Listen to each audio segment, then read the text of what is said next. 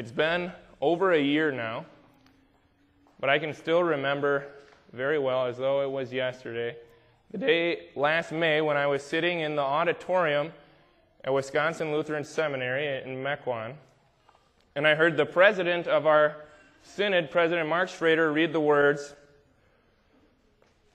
Paul Krieger, Cross of Life, Mississauga, Ontario, Canada.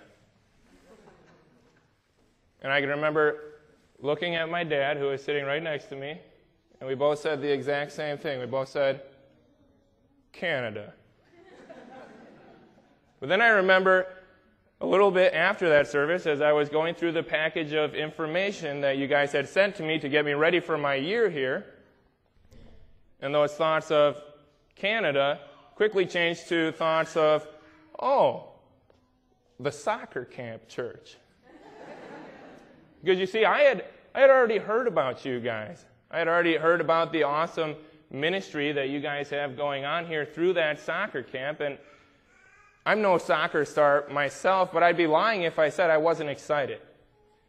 Because I thought it was pretty cool to be going to a church that had such a huge, important, big ministry item that I had even heard of it well before I knew I was going to be coming here. And then when I got here in August, about a month and a half after your last soccer camp, there was still that excitement, that buzz in the air. And people were talking about thinking back to that soccer camp, swapping stories about things that had happened. As time went on, that buzz slowly started to die down. And then we switched our focus to the programs we had coming up afterwards, things like Christmas and then March break camp and Easter. But now, ever since Easter, I've kind of noticed that buzz starting to build again.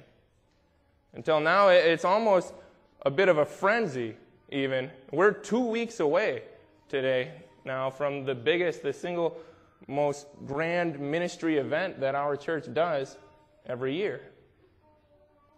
And there's this sense of urgency going around. Families are preparing their homes for guests, and organization is coming to a head. Plans are all being finalized so that we can be ready.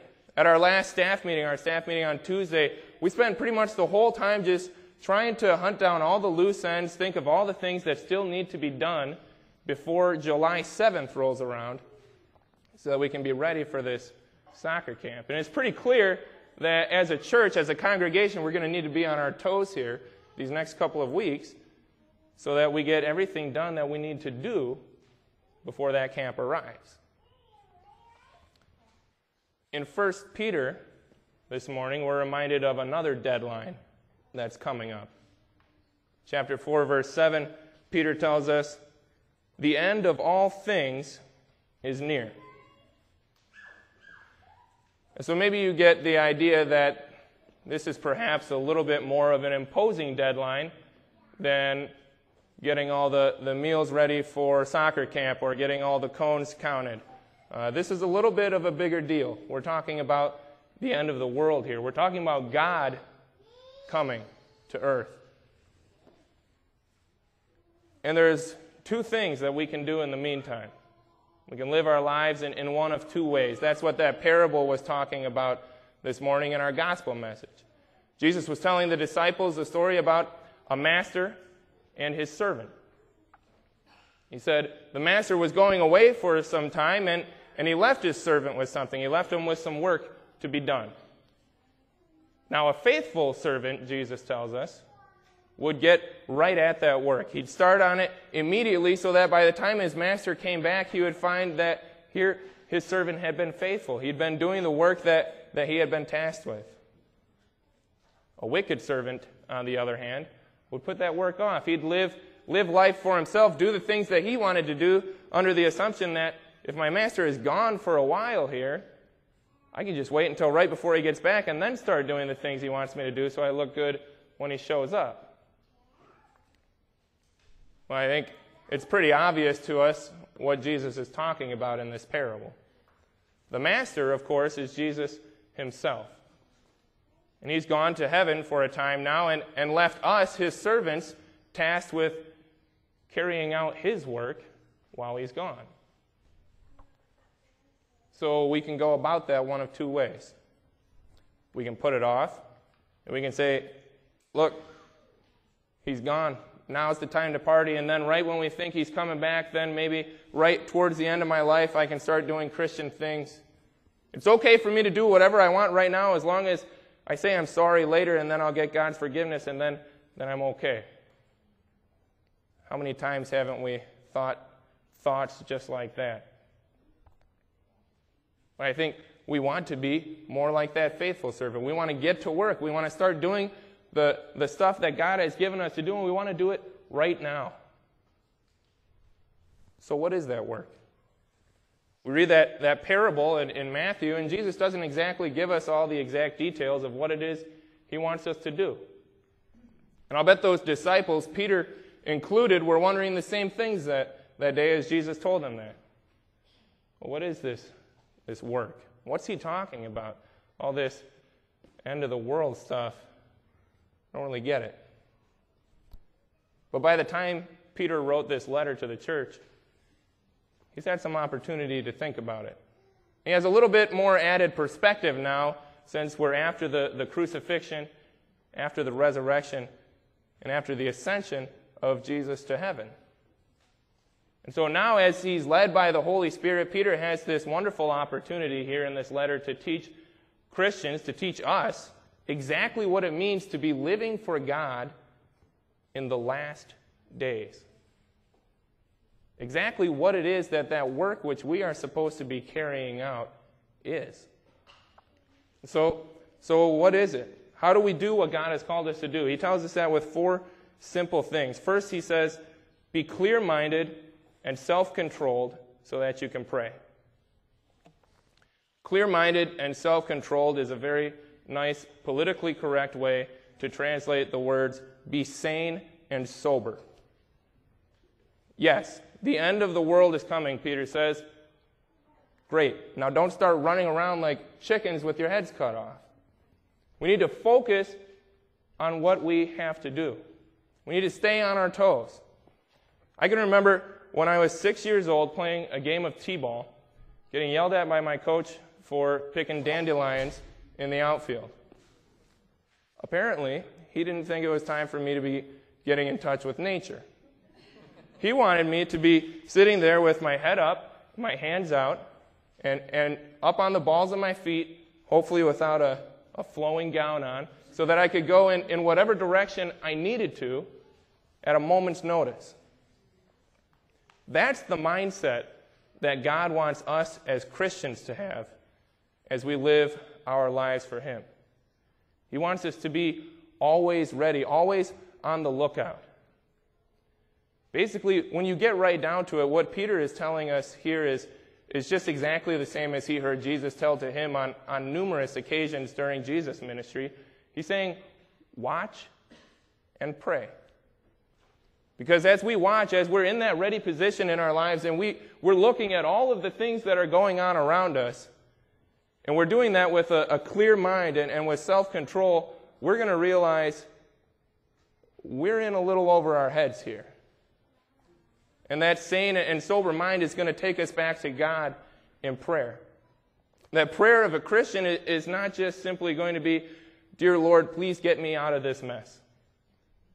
It's going to be, Lord, help me to assess things according to your perception, according to the perception you give me in your word, and then help me to act in a way that pleases you according to your will.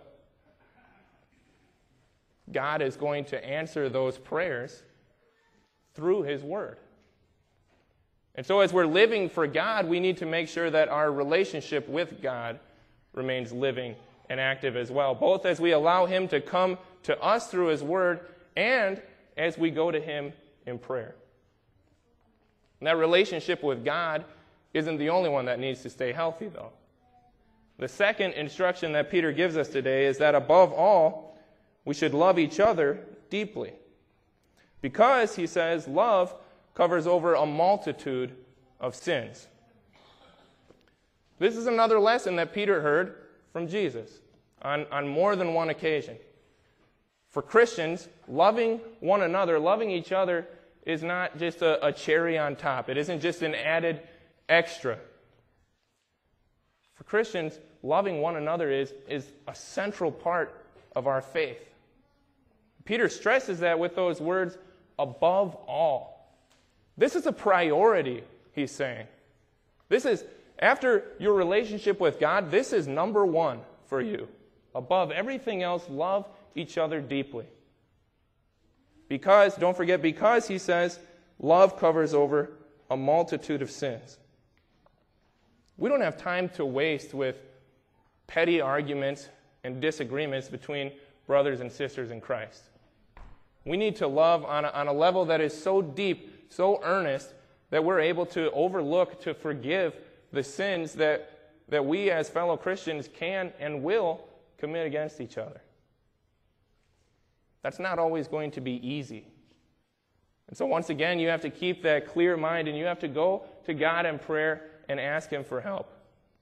If you've allowed some sin or something even less maybe to come in between you and a brother or sister in Christ, then you need to go to God in prayer. You need to ask Him for the strength to mend that rift between you so that we can get back to serving God and doing His work as efficiently and effectively as possible. Because it's only when we're all working together in love that we're able to work to the best of our abilities. Another important aspect of love for those first century Christian churches was that of showing love to traveling Christians. And I think that's true for churches today, especially mission churches like our own. So the third direction that Peter gives us today is offer hospitality to one another without grumbling. Jesus' command for us right before He ascended into heaven was to go into all the world and preach the good news to every nation. That means that Christianity, as much as we might like it to be sometimes, is not going to be a sit-at-home desk job. Christianity means that Christians, with the limited time that they have, are going to be moving around. From time to time, they're going to have to leave their homes and travel somewhere else in order to do God's work. I think we get that here at Cross of Life better than some places do. In fact, we get it so well, I think, that we're inviting people on a fairly regular basis to travel out here and do ministry work with us, whether it's soccer camp coaches, March break camp leaders, TCW teams, daylight teams, or a bus full of high school choir members. We have a lot of people coming here to do ministry with us. Open your homes up to those people, God says. Shower them with welcome and with blessing, and I will do the exact same thing to you. That's God's promise to you. Just a little after the parable that we heard this morning in Matthew, Jesus is still talking to His disciples later that day, still talking to them about the end of the world. And He tells them this. He says, "On that day, the king will say to those on his right, 'Come, you who are blessed by my Father, take your inheritance, the kingdom prepared for you since the creation of the world. For I was hungry, and you gave me something to eat. I was thirsty, and you gave me something to drink. I was a stranger, and you invited me into your home.'" Then He says those righteous people will look up at Him and say, "Lord, when did we ever do any of those things?" And then that king, Jesus, will say to them, "I tell you the truth, whatever you did for one of the least of these brothers and sisters of mine, you have done for me." So as important as hospitality is for a church that's always on its feet, going about doing the Lord's work, even in view of what Jesus tells us that anything we do for His brothers and sisters, we're doing for Him, the fact remains that being hospitable, being generous like that, is going to cost you. That's why Peter attaches that little phrase right at the end of that verse. He says, be hospitable and do it without grumbling. You can bet back then, when Peter is writing this letter, there were people in those churches in Cappadocia, in Galatia, and they were grumbling a little bit. Mom, Dad, look, Apostle Paul has been staying in my room for the last 4 weeks. How long do you think he's going to be here this time? Or, honey, why do you think it is that all of the travelers always come through our town?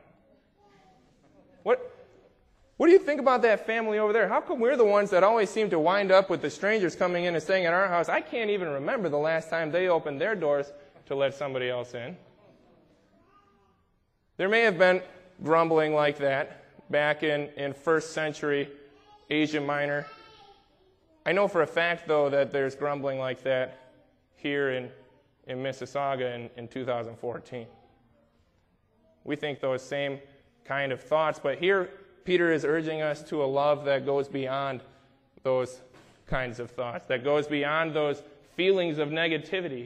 He's urging us to a level of love that is on a par with the love of our Savior Jesus. Our Savior who was so generous that he offered us not just a couple of meals or a few nights' stay. He offered us his very life.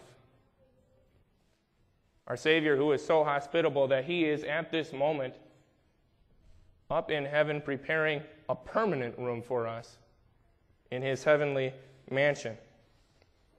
As we keep our heads clear, focused on God and focused on the work that he has given us to do, we pray to him that he would give us the power and the strength to show that kind of love in our lives. Finally, the fourth instruction Peter gives us today is that each of you should use whatever gift he has received to serve others, faithfully administering God's grace in its various forms.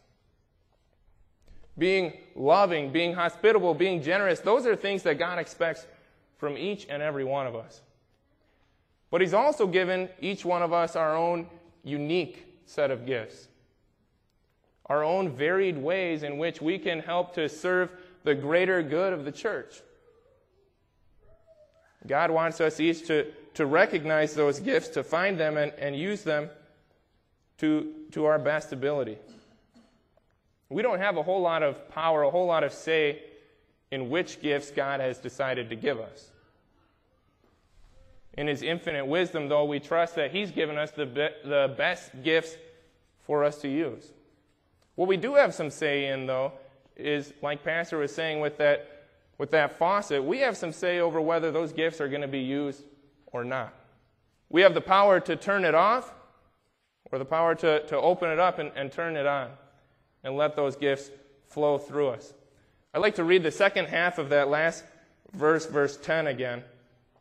Peter tells us as Christians we should be faithfully administering God's grace in its various forms. That idea of God's varied grace is at the same time both a pretty awesome concept and then, on the other hand, a very incredible responsibility for us. Because God's grace, his gift of love to people, is the same for everyone. He sent his Son to die on the cross for the sins of the entire world. The way that grace is administered, though, can vary very greatly. And so each of us has to look to his own gifts and see how it is that God has chosen that we should administer his grace. One of us might be able to administer that love through speaking to others, as Paul gets at now in the next verse, through preaching, through teaching, through Bible instruction. But for others, it might be entirely different. It might be administering God's grace through song, through singing here in church, through praying for others. Maybe visiting a Christian who can't get out on their own anymore, or mowing someone's lawn for them, doing other handiwork around their house, providing a meal for a family who's in a tight spot, or hosting a team of soccer camp coaches. There are really thousands of ways that we can serve God through serving others. But none of us, not one of us here, is going to be able to do them all. That's why we need to work together as a body, as a family, as a team, so that we can compile all of our gifts and get all the work done that we need to do. We each need to look to our own gifts and be faithful with what God has given us. Because the one gift that we all share is salvation. Salvation that we haven't earned, but that was given to us freely. Salvation that was given to us freely, not to keep to ourselves, but to share with everyone in the world. At any given point in time, there could be someone out there that needs to hear God's grace, that needs to hear the gospel about Jesus, and that is open to hearing it in a way that only you, out of all of us here, or out of all of the Christians in the world, are equipped to bring it to them. And that's a pretty awesome responsibility. It can be pretty terrifying, too. Especially when you think that, who am I to be the one tasked with bringing them the message about Jesus? I'm just a guy or a gal who has failed at everything we've talked about here today. I haven't always shown that love. I haven't always been hospitable. So how do I know that I'm qualified then to take God's grace and administer it to His people? Well, our motivation for that, just as it is for everything else, is the living hope of Easter. Because Jesus lived and died and rose for you. Jesus loved everyone perfectly for all of the times that you failed to do that. And Jesus never once missed an opportunity to serve His God. And Jesus always was perfectly hospitable to others for all of the times that you were not. Jesus lived His life perfectly for all of the times that we have failed. And then He gave that life to you on the cross. So that now when God looks at you, despite the fact that we've grumbled plenty, and that we've missed opportunities left and right to serve our God, to show love to one another, God doesn't see that. He sees the never grumbling, always hospitable, always loving attitude of Christ. And He sees that attitude in you. Because Jesus lived and died for you, God has forgiven all of your sins. And He has credited you with all the full credit that is due for the love of Christ. So now Peter tells us the end of all things is near. And God is coming. Coming not to punish you for your sins, but rather to throw His arms open in welcome. And to offer you the love and hospitality of a God who cares for you deeply. He's coming to bring you the salvation that Jesus won for you. Yesterday was the summer solstice, the longest day of sunlight that we have in the entire year. So now as we go on from this point each day, there's going to be a little less sunshine, a little less time that we can get outside and do work outside. Jesus once talked about that night and day. He said, night is coming when you won't be able to do any more work. So, brothers and sisters, let us work while it is day, so that through all things that we do, God may be praised through Jesus Christ. To him be the glory and the power forever and ever. Amen. Now may the peace of God, which is beyond our understanding, guard your hearts and minds in Christ Jesus our Lord, until life everlasting. Amen.